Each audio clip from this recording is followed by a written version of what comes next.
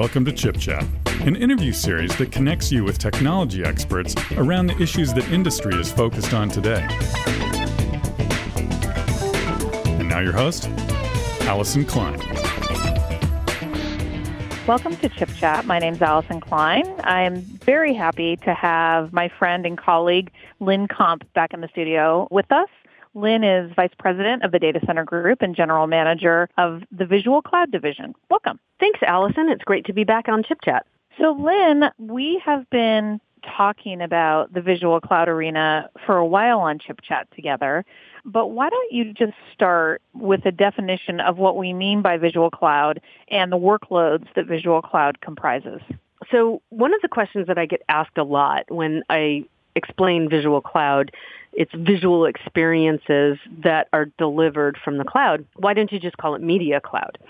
And one of the main reasons that we've changed that name is because media is becoming a building block for a set of intelligent visual experiences.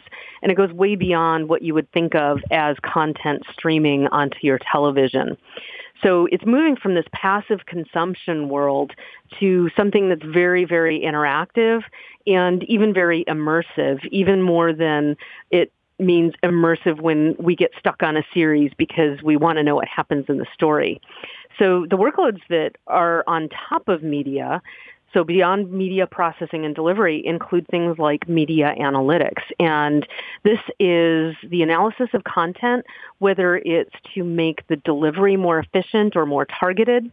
You know, most of Netflix's new subscribers, they're actually outside of the U.S. versus inside the U.S. And so it's really important to understand who's watching what. But it's also ad insertion. Things like cloud graphics or cloud gaming especially, they are graphically rich content. And in the case of gaming, it's this interactive play where you can play the same game with somebody who is in Australia when you're based in the U.S. And so there's this interactivity that's starting to come in, even things like esports, where people like to watch the videos that other people are playing and then chat with each other in the background. Those are all experiences that we didn't have in the past, and they really reflect what we intend in the term Visual Cloud. What would you say to someone that says, you know, this is really just all about media, and how is media changing? Well, the thing that's interesting is that more and more content, the richer it gets, the more bandwidth it needs. And so what becomes more and more critical when you're delivering it across a network happens to be encoders and compression. And those are things that are actually built into media processing fundamentals. So you could almost argue media is the building block everything else is stacked on top of. And it's still absolutely critical. In fact, if you are not somebody that owns the broadcast pipes or the wires, then you are delivering content and you're paying for the bandwidth to deliver that content. And so they're going to be very concerned about making sure that they maintain quality of the content at the same time they're reducing bandwidth. And so even with just media, the world's completely changed from things like 1080 to 4K video to 8K video. And there's this constant struggle of how do I deliver that with quality efficiently? But beyond that, even things like cloud gaming, there's a really incredible example in China where it is cloud gaming to every Android device possible, and it is effectively being done with video streams because it's the best way for them to deliver a consistent stream out to any device with any graphics processor to render it. So all of it is changing a little bit, but the interactivity and then being able to have a consistent experience, media is a foundational building block, but things are being built on top of it. Now, what are the key areas where Intel is investing in this space, and how do we work with the industry to drive this innovation? What's really awesome about Intel is that we have great decoders and encoders. And one of the things that we've just done recently is we have open sourced a highly optimized encoder library core for 4K HEVC.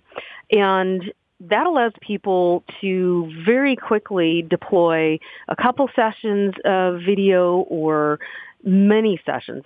So that's one piece that we're delivering, which is really how do we use the infrastructure that's there even more efficiently. And then we also have things like the Intel rendering framework that is able to do very, very high quality ray tracing effects. And that has been typically used in high processor density clusters, for example, by Hollywood studios doing special effects.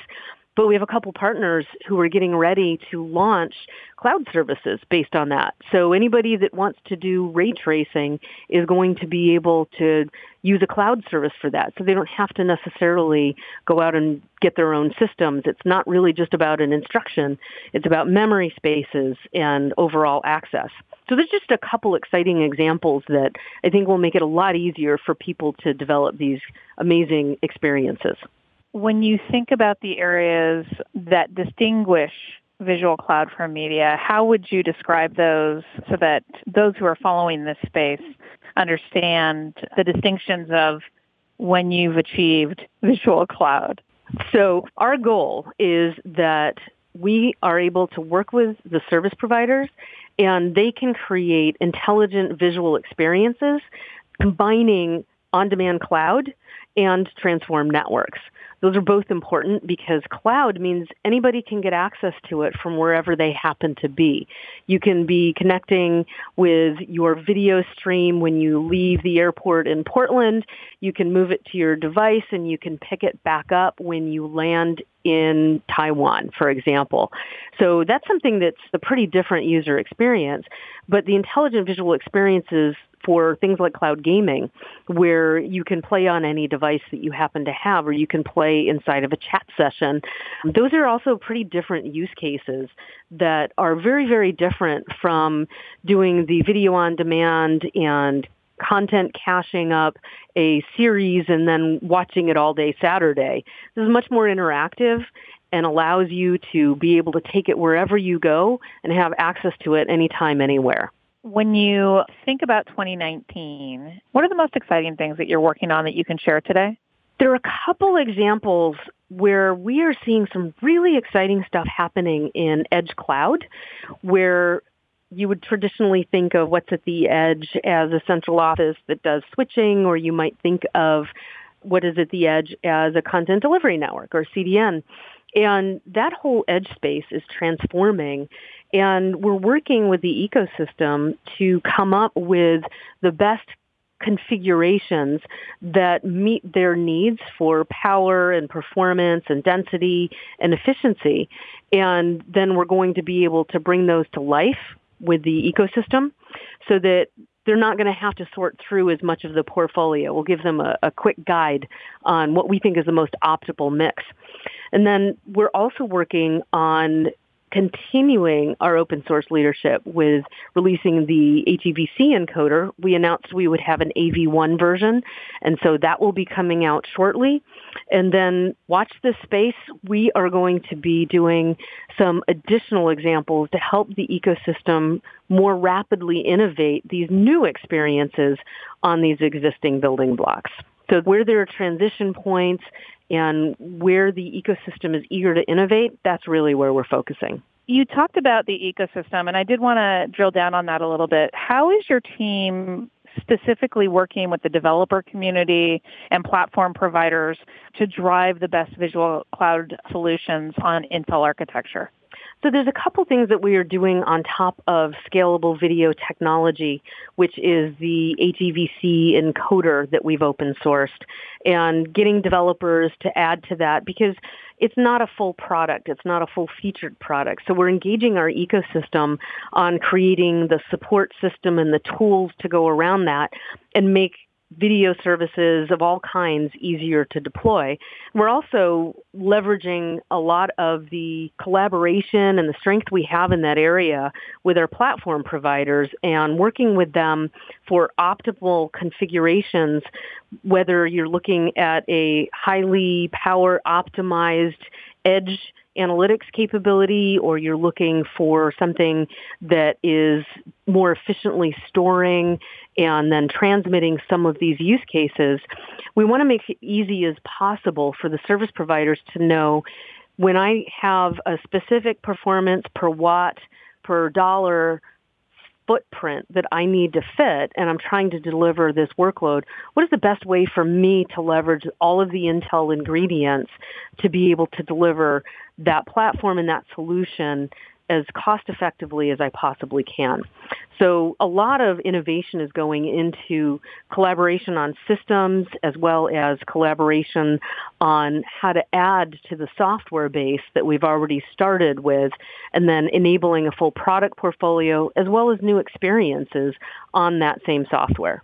Now, I know that your team also works very deeply with the service provider community and all of the permutations within those providers. Tell me about how the team engages to ensure that those visual cloud experiences are tuned and optimized to take advantage of underlying infrastructure. What we really love to do is be customer obsessed and start from how they're looking at the problem. So, for example, a lot of the service providers already have in mind a specific user experience that they would like to deliver.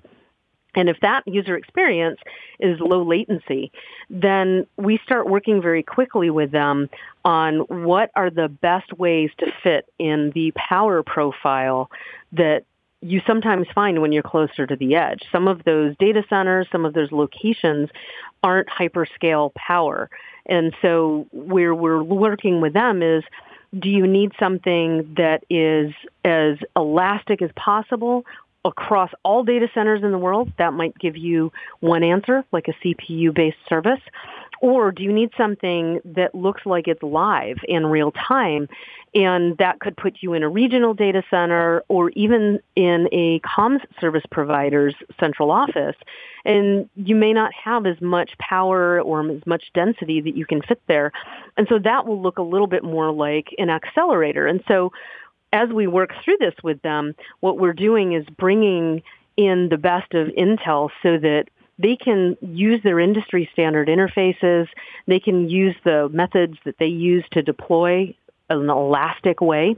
And at the same time, they can move between software only and they can move to Intel hardware accelerators where necessary as well. So they don't necessarily have to redesign based on where the workload is going to be placed. They actually get the whole toolbox from Intel, and we can bring that in with them and allow them to plan a very cohesive approach. Lynn, thank you so much for spending time with us today. I know that you have a upcoming session at Mobile World Congress. Can you tell us what day you're speaking? I know that we're publishing this right before it. I am speaking on Thursday at 11 o'clock, and we are talking about tips and tricks for media in the 5G era.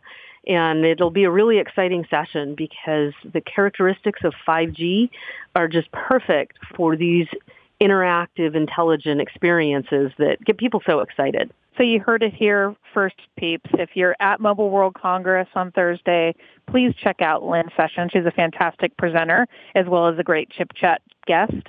For those who are not going to be in Barcelona, Lynn, where would you send folks for more information about what Intel is doing in this arena? Well, we actually have an Intel Visual Cloud landing page at Intel.com.